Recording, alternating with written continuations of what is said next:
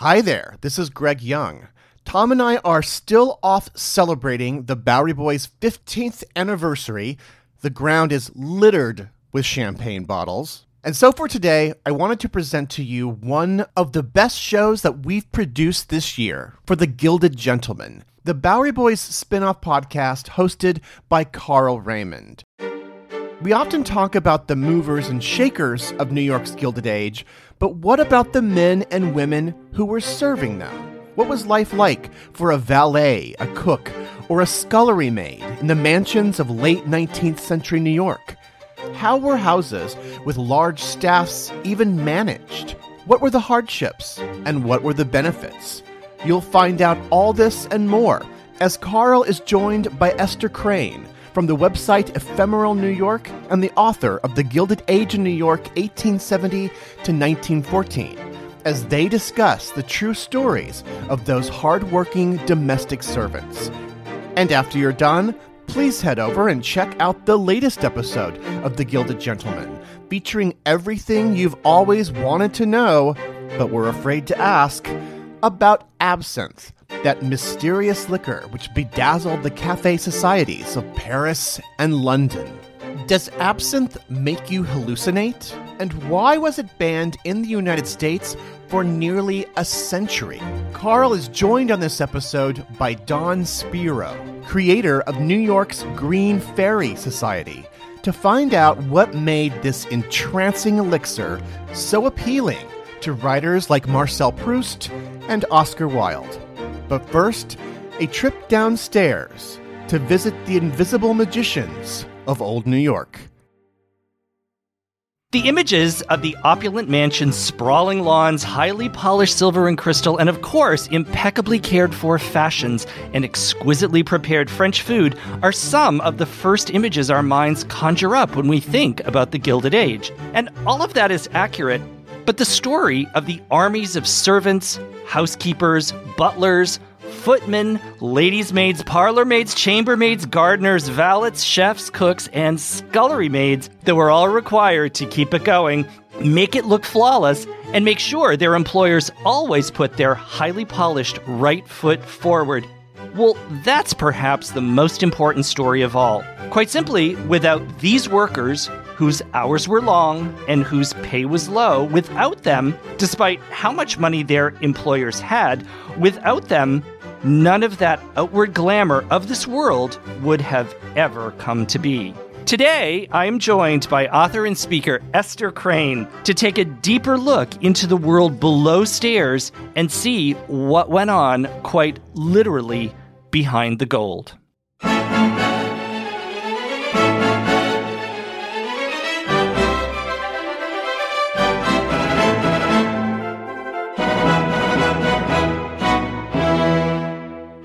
Hello, I'm Carl Raymond, the host of the Gilded Gentleman History Podcast, where every 2 weeks I'll take you beneath the glitter and the gold for a closer look at America's Gilded Age, France's Belle Epoque, and England's late Victorian and Edwardian eras. Today, we are focused on the Gilded Age of New York and the story of the women and the men who formed the legions of domestic help to make the upper-middle-class homes, as well as the grand mansions of Fifth Avenue and Newport, run, and to create the image that it all just ran by, well, magic.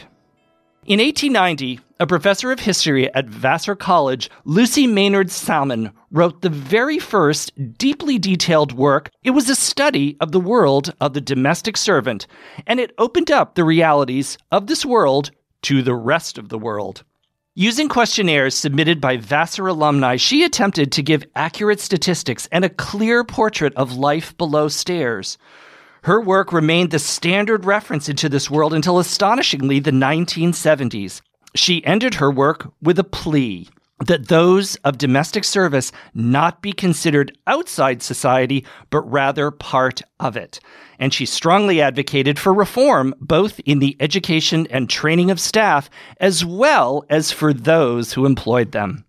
In more recent times, and for perhaps a less academic audience, it's the great social dramas that we love that show us not only the life above stairs, but life below stairs as well. The great upstairs, downstairs, perhaps, is the classic. Of course, everyone's beloved Downton Abbey, and most recently, of course, the just premiered new Julian Fellowes series, The Gilded Age. All give equal weight to the worlds of the wealthy and those who make sure they keep up its appearance. So often, they really were the invisible magicians, barely even seen or heard. And in fact, even some mistresses like Alva Vanderbilt had special shoes made especially for her staff so they could move through the rooms and the halls completely noiselessly. And of course, each mansion was outfitted with staircases and hallways behind the walls, with unobtrusive doors to allow servants to appear and disappear as if by magic. But their lives were not magic. And as we know, the work was hard, the hours were long, and that pay was low. But without them, this world that seemed so gilded would never have existed at all. Today, I'm joined by a truly wonderful guest, Esther Crane, to talk about several aspects of this world and clarify its realities. Esther Crane, a native New Yorker, is a writer and editor. She is the author of The Gilded Age in New York, 1870 to 1910, and New York City in 3D in the Gilded Age. In 2008, she launched Ephemeral New York, a website that chronicles the city's past. Ephemeral New York has been featured in the New York Times, the New York Daily News, the New York Post, and other publications. She speaks regularly on topics related to New York City history and conducts walking tours that explore New York's hidden pockets and little-known stories. Esther, I am so honored to have you join me here today. I am thrilled to be here, Carl. This is a treat. If I can talk about everyday life in the Gilded Age, this is wonderful. You certainly can, as much as you can. Esther and I have become really great friends. And this show actually came out of a coffee that Esther and I were having together. It was a couple of weeks ago, and we were talking over different subjects that we could do together. And we hit on this subject of servants. And Esther, you just completely lit up. And of all the subjects that you've covered on the Gilded Age, and there are an awful lot of them, you're pretty passionate about this world below stairs. Why is that? Well, it combines the two things I love about New York, which is, just New York history.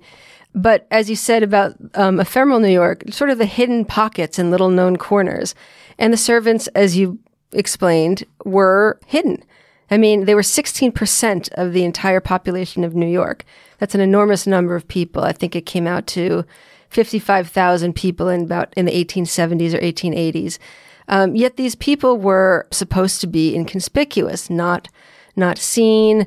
They're magic, as you put it, not viewed. And there was all, downstairs, upstairs, backstairs, away from the life that the family or the owners of the house wanted to showcase. But it's time to tell their story, don't you think? Absolutely.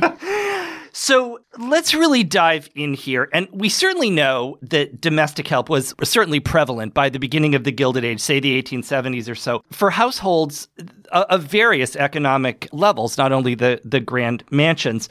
But New York had domestic help really for much of the 19th century. Can you sort of take us through, Esther, how we got to this world of the Gilded Age in terms of domestic staff? Yeah, I mean, having a servant was nothing out of the ordinary. And, New York didn't officially outlaw slavery until I think it was 1827, although there were many free black communities, in the city and in Brooklyn as well. And people were used to having household help or help with their estate. So once it was outlawed, a lot of ex-slaves became servants. They were paid. They lived in the house or they lived away from the house. It just depended on the situation. Then with the rise of thousands and thousands of European immigrants coming in that first wave in the 1840s, and then after the Civil War, even in greater numbers, there were a lot of people in the city who were, considered unskilled. They had no, profession or skills that could be transferred to, working in business or working in the arts or anything like that. And they became servants in the households of the people who were making a lot of money after the Civil War, when the Gilded Age really began. Well, the myth is certainly persistent that it was always the Irish servant, but it was really a little more complex than that, really. It was a number of nationalities. Yeah, I mean, the Irish servants, and they were mostly women, and they were just sort of nicknamed, your Bridget, which is, sort of demeaning, but that's how it was. They were a huge group of servants, but there were also many German servants, Scandinavians. Later on it became Italian, Eastern European. At some point, it was so hard to find a good servant. I mean, probably every ethnic group that came to New York City that immigrated here at one point became, there were members that were employed in households. Edith Wharton's memoir, A Backward Glance, which she wrote in the 1930s, and there was a section of it where she's recreating her childhood and thinking back to New York of the 1870s and thinking about to her mother's house and her mother's kitchen.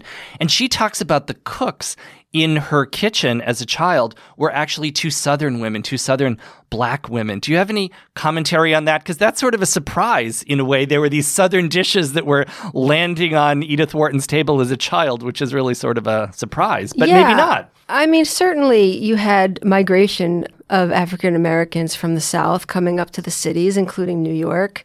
But New York City's African American population actually decreased after the Civil War with the draft riots, where they were targeted. And with so much European immigration, their numbers just became sort of dwarfed. So they sort of certainly were still working in domestic situations, but just not as much as they would have been in the first half of the 19th century. In one post of Ephemeral New York, you mentioned this wonderful resource, which I had to just dash off and find online. It was Mary Elizabeth Carter's Millionaire Households and Their Domestic Economy. It was a book that was written in 1903, which really chronicles how these houses were set up. Can you just sort of take us through what a household might have been like and how it was structured? I mean, some of these had dozens and dozens of servants, right? Yeah, and we don't pay enough, we don't give enough attention to the management skills that it actually, were required to manage all of these people. These were kind of like mini workplaces, I mean, everybody has a manager at their job. There were these domestic managers that many of the wives, wealthy women did, or they would outsource it to sort of their head housekeeper, who was the superintending housekeeper. So that would be a woman who was paid about $50 to $150 per month. She was kind of like the foreman in the factory, if you will. She supervised all of the other maids and servants. She inspected their work. She actually had access to, I guess, what we would call like petty cash. She could pay for deliveries and maybe go to the market if there was something that was needed. She was kind of like the stand-in for the wife or the woman of the household if that person didn't have the time or the skills to actually do all of this managing. Because we're talking about, in the most luxurious homes, maybe upwards of 20, 25 people. And then a typical middle class or upper middle class could have maybe 1 to 7 servants that would generally live in, but sometimes live outside of the house. I think that's so interesting. The housekeeper then was really, take the mistress aside, was really the most powerful female then in the household structure. Is that right? Oh, absolutely. Yeah. She had the ability to fire people, and she was probably tasked with also finding new help, which was, extremely difficult at the time. How did you find help? Gosh, if she dismissed an under chambermaid, how did you get her replaced? Well, word of mouth was pretty big. She could talk to another superintendent housekeeper in another family and see if they had, if anybody knew of somebody. There were also ads taken out in the newspapers. It would be the situation wanted kind of ad where somebody who maybe worked as a chambermaid before and was let go or didn't like their old place could put an ad in the paper. And there's a wonderful illustration from a Frank Leslie magazine issue in the 1870s of all of these women like sitting around in the newspaper office, like filling out their ad. And they're all women of different ages and different ethnicities, but that's what you would do. You would go and you would put an ad in the paper. And there are also servant employment agencies that the family or the head of the servants, the superintending housekeeper, could go to as well. They would have, not to be flip about it, but sort of like fresh off the boat, right from Castle Garden, like people coming in, and they would be employed. They could come in on a Saturday and find themselves a job as a laundress in a fancy mansion 2 days later. And references were important too, right? Because I bet word traveled really fast in Gilded Age New York. If you didn't work out, then that could be tough, right? But I get the feeling, though, that a lot of it was personality driven. If, let's say a chambermaid didn't like the woman who was supervising her or the family, she could just go and find another family because there were so many openings for servants. I think it's kind of like the economy today where there's so many jobs that people are trying to fill that they're not being as choosy as you would think. And sometimes, this surprised me when I was doing some reading, that sometimes the mistress of the house didn't even know that these jobs were turning over. All of a sudden, it would be another undermaid or another chambermaid somewhere, and who are you? You know? Yeah. And it really depended a lot on the family. Some families they were warmer. They wanted their servants to feel like they were a little bit more part of things, but certainly not part of the family. I mean, it's not like today where a wealthy family might say, oh, our nanny, she's one of the family. It's not quite like that. But they would want maybe a warmer atmosphere. They would be more liberal with how late she could stay out, which might be 10 o'clock after she finished up all of her duties. In addition to having a half-day Sunday off, they might give her another day off. And then there were others who were, much stricter, really sort of nitpicked, got into the maid or servant's business and really sort of drove them away. There were huge debates about this, and it was called the servant question or the servant girl question. And all of these newspaper articles in the society pages would go over this endlessly. It was just the topic for like 30 years in the newspapers where wealthy women would be just going over and over like, why is it so hard to find good help? And just giving their thoughts on that. And what did they say? Why did they think it was hard to find good help? Well, I can actually quote a few people. No, I'd love that. Because I found some fantastic newspaper articles, and I'm going to read the quotes of two different women. So there's one who's the more liberal type of woman of the house, and then there's one who is extremely strict. And this is a Mrs. Lester Carr. Now, I don't know who Lester Carr was. I think he's lost to the ages.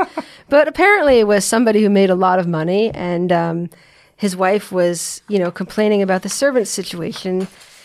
And here's what she says. And this is sort of a roundtable conversation that different society women are having.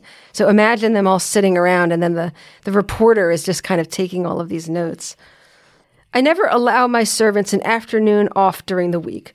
Why should I lose so much time and put myself to a great deal of inconvenience in doing the work myself? I allow Sunday afternoons off because I believe in that. Also, when the servants' work is finished at night, I am perfectly willing that they should go out as they please. Only one servant must always be at home. I don't ask where they are going, and they may stay out until the house is closed at 11 o'clock. That is late enough, and after that they can't come in. 10 o'clock is too early. You cannot start out at 9 and make a call in an hour.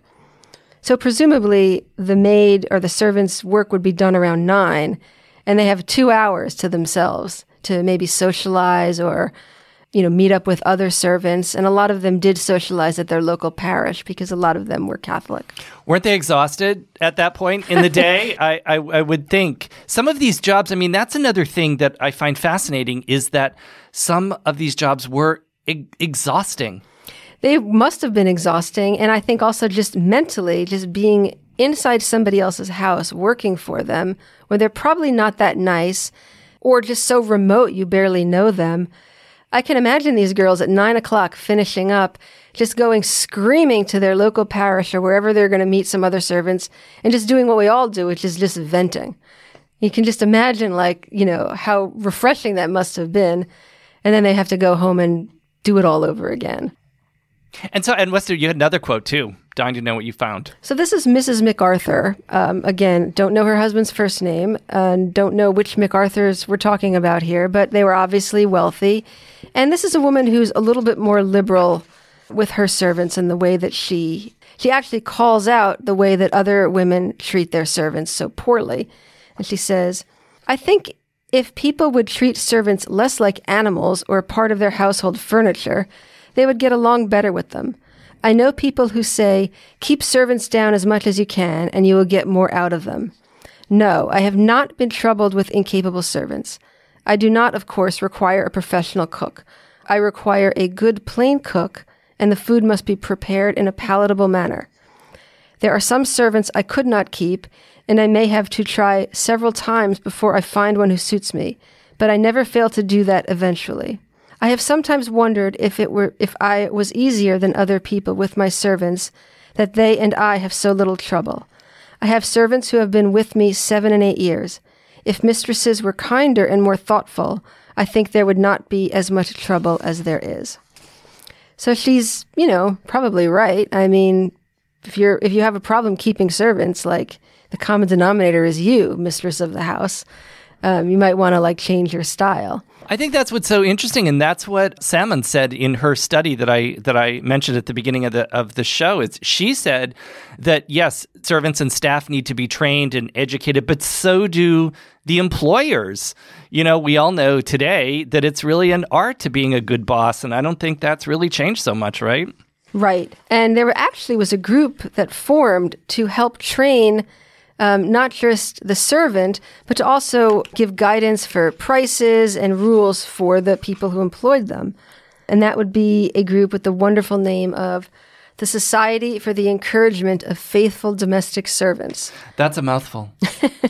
Actually, it sounds kind of crazy to our contemporary ears, but they actually formed with the very sincere idea that servants and the people who employed them need to get on better, and then there would be less turnover and everybody would benefit, because the servant, who presumably would be an immigrant or somebody who was of a lesser class, would learn to be more refined, would learn how to behave in society, quote unquote, and the upper class person employing them would get the help that they need to run their house. I mean, somebody has to put the coal on a cold night, the wood, every so many hours to keep those fires going, right? Well, it seems like there probably was no such thing as the perfect servant, in the same way there was certainly no such thing as the perfect employer. But I think people, or it certainly sounds anyway, had the idea of what's ideal and what's perfect for what certain role. It seems like French domestics served as ladies' maids and Englishmen served as butlers and, things like roles like that. Well, certainly everybody wanted, if you could afford it, a French cook, because French food was considered, thanks to Delmonico's, just the highest form of gastronomical wonderfulness. But with Irish immigrants being such a huge part of the servant class, not everybody thought that they were the best, maybe. A lot of the Irish immigrants came from the countryside. They didn't know... They weren't refined necessarily, whereas some of the other servants that came might have had a little bit more of what an upper-class American at the time would have thought of as class, for lack of a better word. Just to go back to that New York Times article, Mrs. Lester Carr, also had a comment on the type of ethnicities that she liked and disliked. So she said, "I never take a servant, if I can help it, who has not been in service in the old country. They do not know that they are servants unless they have been. That is one thing they should know. It does not make any difference what they are. They may be ladies, but when they take a position, they are hired for servants, and that is what they must be. The Irish Americans do not realize this, neither do the German Americans. An Irish servant, I think, is the best." So I think she's differentiating between somebody who's been here and an Irish family versus somebody who's new. "I know the Swedes are considered to be, but they have no heart." So, to talk so frankly like that is just so bizarre to our ears. It's very shocking. And, that's how people thought. And there might be somebody else who said, because Mrs. Carr references that I know the Swedes are considered to be the best, they would, lots of people thought the Swedes were the best and the Irish were the worst and the Germans were good for this, but maybe not good for that. And of course, you still had African-American servants. Unfortunately and sadly, they took almost the lowest positions, which would be maybe living in the carriage house as grooms for the horses. Just these generalities are so difficult to hear with our modern ears and modern sensibilities. The people very much thought, each European culture or each culture from anywhere was just so different. And people subscribed to such narrow views because that's just how people thought. just to differentiate themselves from the next person.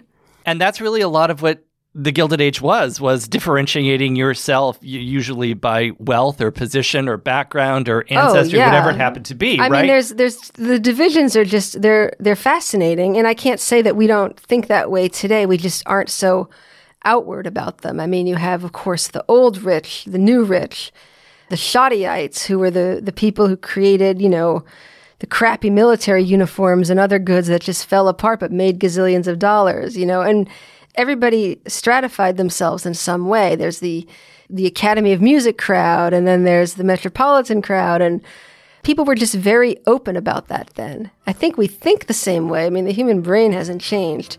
We just don't like that we think that way. We are actually, there is so much more that we're going to talk about, but we are going to take a little break now, and we'll just be back in a couple of minutes. The Bowery Boys podcast is brought to you by For the Ages. The New York Historical Society produces a must-listen-to podcast exploring the rich and complex history of the United States. Host David M. Rubenstein engages the nation's foremost historians and creative thinkers in conversation on a wide range of topics, including presidential biography, the nation's founding, and the people who have shaped the American story. This month's interviews include a discussion about Jimmy Carter, who was cool while he was in office, then the Democratic Party turned on him. What happened? There are so many questions that are answered in this interview with Jonathan Alter, author of his very best, Jimmy Carter, A Life. Next, visit November 1943, when FDR, Churchill, and Stalin met in secret for the first time to chart a strategy for defeating Hitler. There, they made essential decisions that would direct the final years of the war and its aftermath. 3 days at the brink, FDR's daring gamble to win World War II is an interview with author Brett Baer, where you'll learn about these three men and their alliance. Finally, the tables are turned when David Rubenstein is interviewed about his book, How to Lead: Wisdom from the World's Greatest CEOs, Founders, and Game Changers. And you'll find out which historical figures he would have liked to interview. That's the podcast For the Ages, available on Apple and Spotify. On April 19th, 1995, a federal building in Oklahoma City was destroyed in a domestic terrorist attack.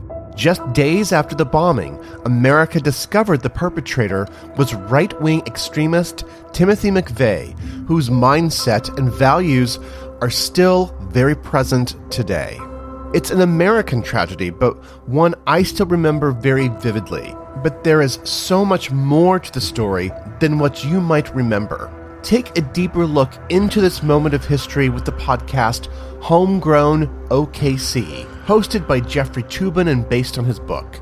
The Homegrown OKC podcast is about better understanding the political environment in our country today. In particular, I found fascinating all the original archival footage used in the show, sounds which brought me back to that time, but with a richer understanding of events.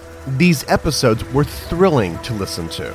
That's Homegrown OKC. To listen, search for Homegrown OKC in your podcast app. That's Homegrown OKC. In the decades before the Civil War, slavery's grip on America tightened.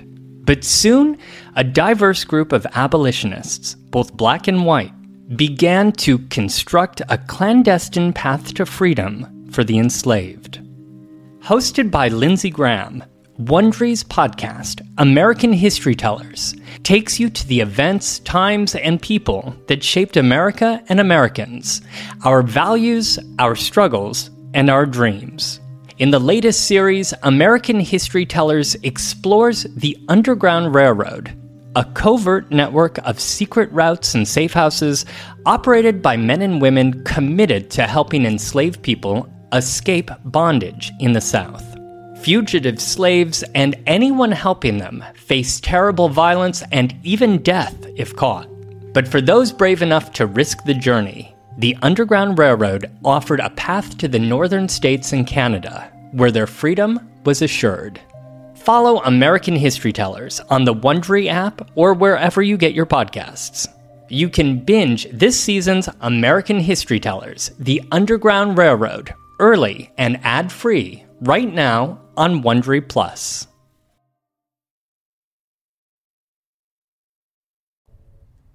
And now we're back. I'm Carl Raymond, the host of the Gilded Gentleman History Podcast, and I'm here with Esther Crane, and we are talking about the invisible magicians, the servants in Gilded Age New York. Now, Esther, we've talked about some roles that servants had. We've talked about some generalities, but I'm really curious. How about the servants talking for themselves? Is there anywhere we can hear their voice today? Yes, we can, because luckily there's some outspoken servants, first of all, who replied to the New York Times roundtable of all of those women weighing in on servants. And there's one letter in particular that was published that I'd love to read. It's titled, "What an Irish Girl Thinks."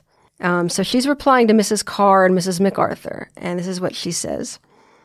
"So much has been said lately throughout your paper on the servant question that I venture to ask you to be kind enough to listen to a servant's view of the case. That our faults have been told and retold is certainly a fact. Some of those faults I am willing to admit, others I deny. And as to what nationality makes the best servants, I hold that there are good and bad servants of every nationality. And I also hold that there are good and bad mistresses, good, kind, conscientious mistresses whose every word and action command respect from their servants, and who have never had and never will have any trouble in getting good servants. But there is another class who look upon their servants as a lot of inferior beings, put into this world for the sole purpose of drudging for them from morning till night, and who are afraid that if they treat their servants with anything like respect, it will lower them one step on the social ladder, which they found so very difficult to climb. If such people would only remember that we are human beings, flesh and blood, just as they are, but lacking all their advantages, education, etc., which go a great way to help people overcome their faults, they would have better servants. But it seems to be an understood thing that the servant must be kept down. Tradesmen, laborers, in fact, everybody who work for a living look forward to the end of their day's work. But the New York servant, no. She can sit inside her prison bars, her basement gates, and dare not go out and get a breath of God's fresh air, which might help her temper and so benefit her mistress for the next day's work. I call that a mild form of slavery. I love this woman. We have to find her. I just want to jump up and down, and she really tells it straight. The hidden heroines and heroes of a society. And we don't have a name? No name. I believe this was an 1895 article, but there's no name. There's no identification of even what part of Manhattan she's working in, when she came here. Wow. It's almost such a wonderfully written letter. It's almost hard to believe that you would think somebody who was a servant would have written this, but the rage is so real that I believe it.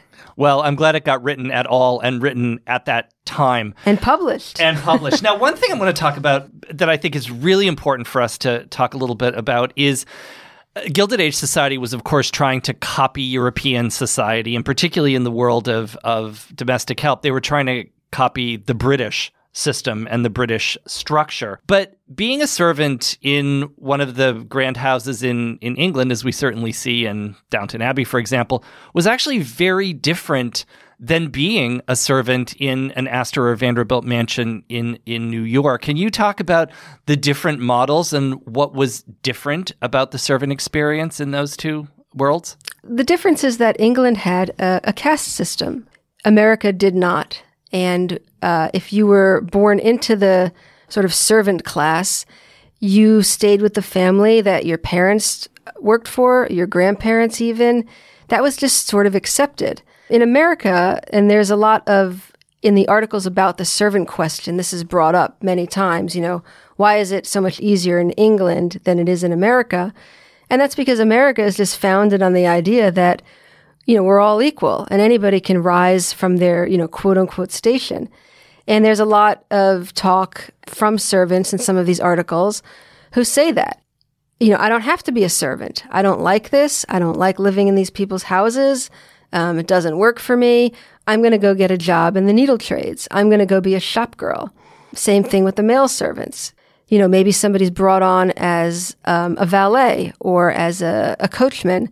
They don't like it. They feel that they're being disrespected.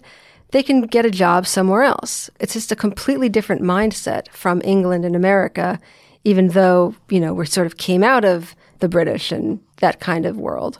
Another thing that I found out too that makes it different is that the British the upper class British who were used to employing servants, they learned how to do that from their parents, their grandparents. The problem in America is that you had so many newly minted millionaires or just, wealthier people who could, suddenly they can afford servants. They had absolutely no idea how to manage them. They had no idea how to do it. There was no system set in place, no rules for them to follow. And it often just ended in disaster. And that all really contributed to the servant problem that you were talking about, right? These shifting jobs and people quitting. And that didn't seem to happen in the British system because you didn't quit. Right. You didn't have so much shifting from station to station.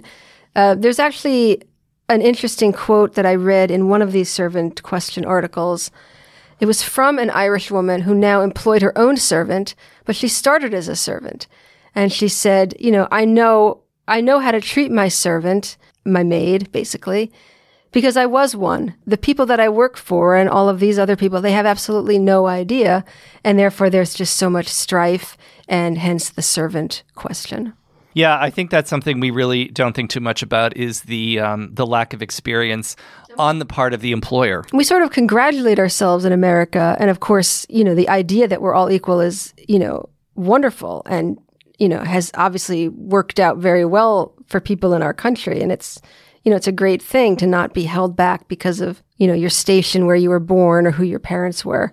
But at the same time, you did have, especially in the Gilded Age, with so much money being, turned over and people making a lot of money, you had all of these people who had no management skills, no idea how to do it. And there's no classes you could take, how to manage my servant. It wasn't like that. I love hearing directly from the voices of these servants in these letters and in pieces that you found. It seems though as if some were happy with their situations, but then there could be some other emotions in there too. Can you share some of that with us? Yeah, I found something written by a servant just about the loneliness of it. And that's something that we don't think of. We think, you're so busy during the day, you're working for this family, and then you have your, few hours time off and you socialize with other people. It's isolating. And this is a really interesting paragraph I want to read. I don't know anything about this servant except what she calls her awful lonesomeness. She says, I went for general housework because I knew all about it, and there were only 3 in the family.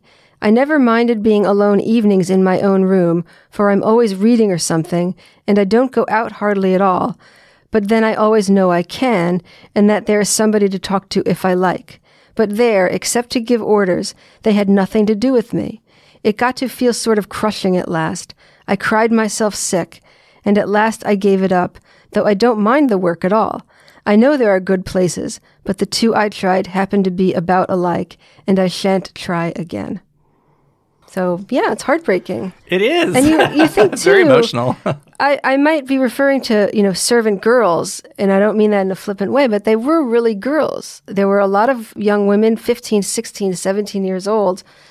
I mean, can you imagine a 16-year-old working in somebody else's house, living there, knowing nobody in this country, but maybe a few other servants to socialize with occasionally? That's crushing. One of the things that I think could even be construed as on the positive side of the life of a servant is when you are such a young girl or young boy or whatever it happens to be coming to this country. This was a dangerous city. This was a scary city. Yeah. Even then, if you went into domestic service, at least that would give you some level of safety and security. You were housed. That's a great point, because it makes me also want to just point out that servant work wasn't the only kind of work open to girls and women at the time. What people don't realize is that in the Gilded Age, 1/3 of all women worked in some capacity.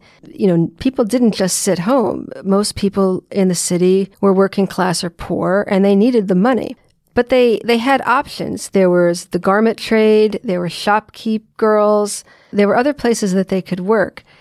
If you worked as a servant, you at least had your room and board paid for. That was included in your salary. You had your meals taken care of. You weren't making very much money, but you didn't want for many things.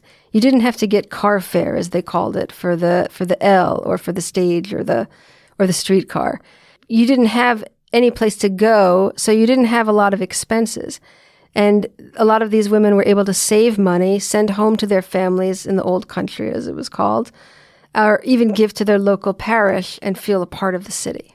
There were also many situations where servants were happy in where they were.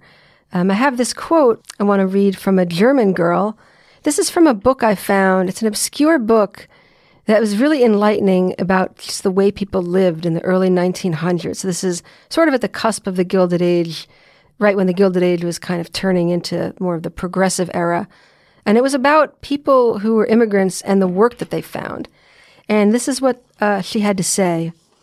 She was a servant working in a home, and she says, "Wherever I have been employed here, the food has always been excellent. In fact, precisely the same as that furnished to the employers' families. In Germany, it is not so. Servants are all put on an allowance, and their food is very different from that given to their masters. I like this country. I have a great many friends in New York, and I enjoy my outings with them. We go to South Beach or North Beach or Glen Island or Rockaway or Coney Island. If we go on a boat, we dance all the way there and all the way back, and we dance nearly all the time we are there. I like Coney Island best of all. It is a wonderful and beautiful place. I took a German friend, a girl who had just come out, down there last week, and when we had been on the razzle-dazzle, the chute and the loop, and down in the coal mine and all over the Bowery, and up in the tower and everywhere else, I asked her how she liked it. She said, 'Ach, it is just like what I see when I dream of heaven.'" Oh, that's a lovely quote. It is. And so you think, it is a situation that worked out very well for some people. I imagine that this German girl who wrote that probably didn't stay a servant for very long. She probably married and had a family. But she seems to have been fond of her circumstance, and she understood it was something that would work out well for her. And the food was good. That was great. It's one of the questions I so often get when I do talks about food and dining of the Gilded Age is, what did the servants eat? Well, it's so interesting because in the big luxurious mansions where there would be 12 or 15 or even 20 servants, they all had their own dining room, and they had their own maid. They had a dining maid that worked in the dining room for the servants, which is, this sub-servant, I guess you would call her. And they socialized. They enjoyed it. They got good food.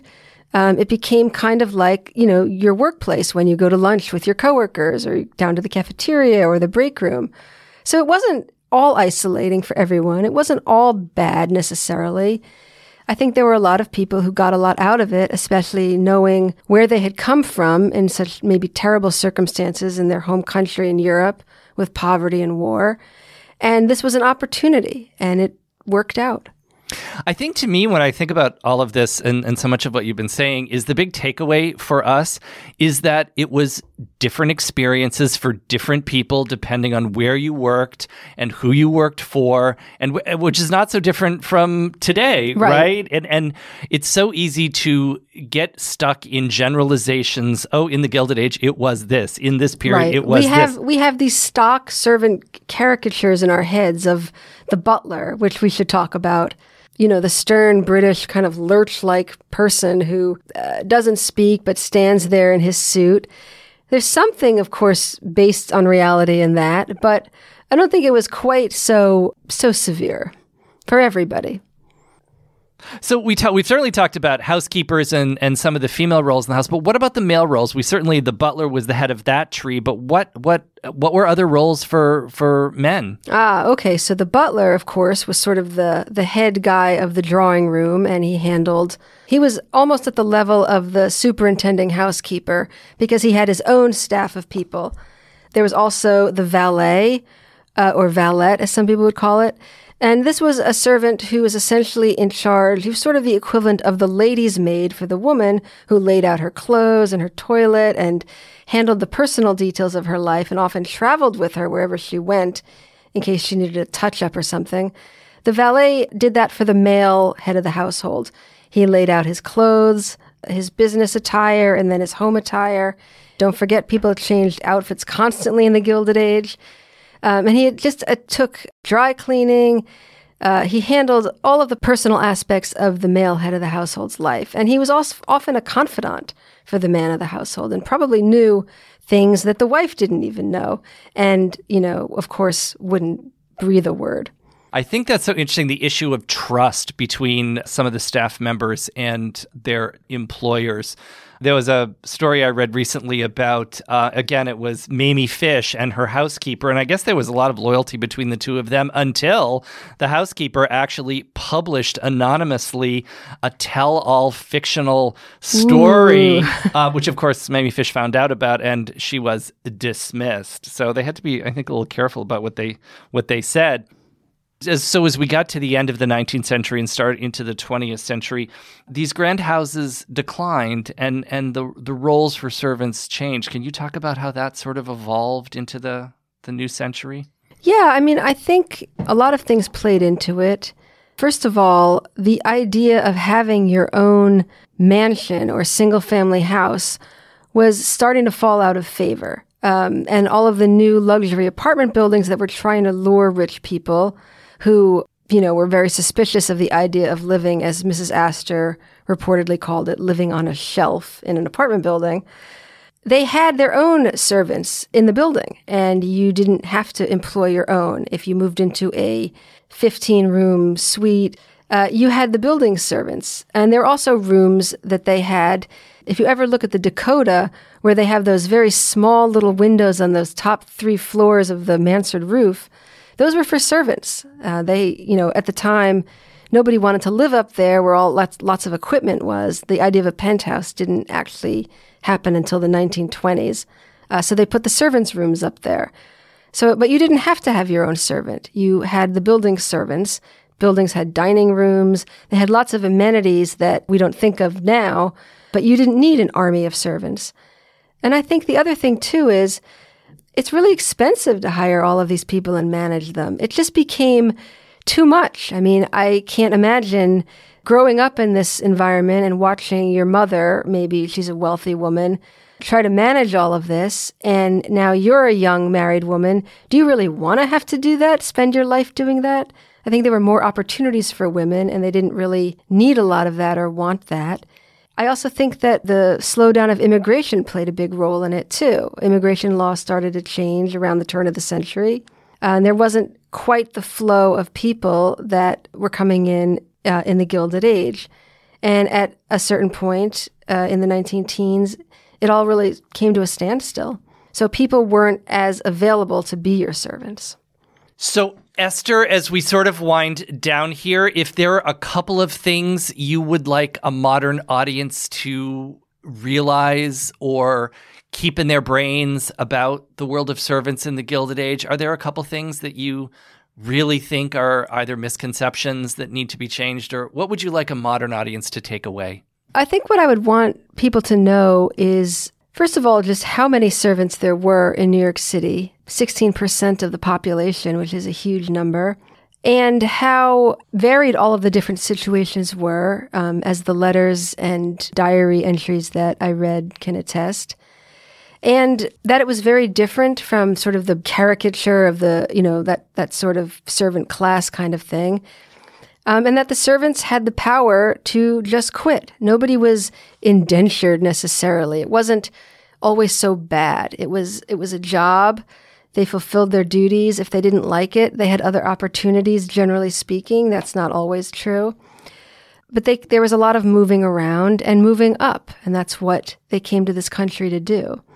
So, Esther, there's a question that I often ask my guests, and I would like to ask you as well. If you could sit down with anyone in the Gilded Age and have a little chat over a nice cup of tea, you are so well versed in so many of the people and characters of the Gilded Age. Well, who would that be, and what would you want to know?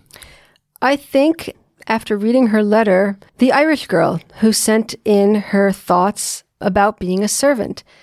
You can feel the rage, and you can feel her just being so upset that all of these upper-class women are constantly posing the quote-unquote servant question, but not really asking the servants. And it's wonderful that the New York Times, which ran that article, actually printed her letter. And I would love to just talk to her about it. Take me through your day. What upsets you the most? What's good about your job? What keeps you doing it? What do you think about during the day? What are your dreams? How old are you? I mean, I don't know anything about her. When did you come from Ireland? Are you one of the thousands of women who came all alone because Irish immigrants outnumbered Irish men, and that created a lot of problems in terms of getting married and finding a social group? What is your life like? I would love to talk to her. And she sounds very articulate, and I'm sure she'd have a lot to say. And I would love to eavesdrop on the conversation that you had with her. Even though we can't hear from so many of the domestic servants and help in these houses, it's a miracle, and it's wonderful that we can at least hear from a few. Esther, thank you so much for joining me today. This was you clarified so many things, certainly for me, about the Gilded Age and from the perspective of servants. And there's clearly so much more that we could say. I know. I would love to have you back. I wish, honestly, it would just be, if I could be a fly on the wall in a servant's life in Gilded Age New York, I mean, that would just be fascinating, and I could just really get a sense of what it was like. What was it like in those houses? We're so used to the photos of the exteriors. I want to know what was inside, it just the daily life, the flow of all of these people. You had said during the break, I wish we could do a part 2. Well, maybe we should do a part 2. I would certainly love to have you back. Thank you so much for joining me today. You're welcome, Carl. It was really fun. Could go on forever. And to my listeners, thank you so much for joining me for this episode of The Gilded Gentleman. I invite you to become a patron of the show on patreon.com/The Gilded Gentleman. Your support quite literally helps me produce the show, from studio costs to research and editing. And if you're enjoying the shows, please do leave a review, your calling card. And do visit my website and sign up for my free monthly updates so you can stay up to date on all my Gilded goings on. And I'll see you soon. After all, what's life without a little glint of gold?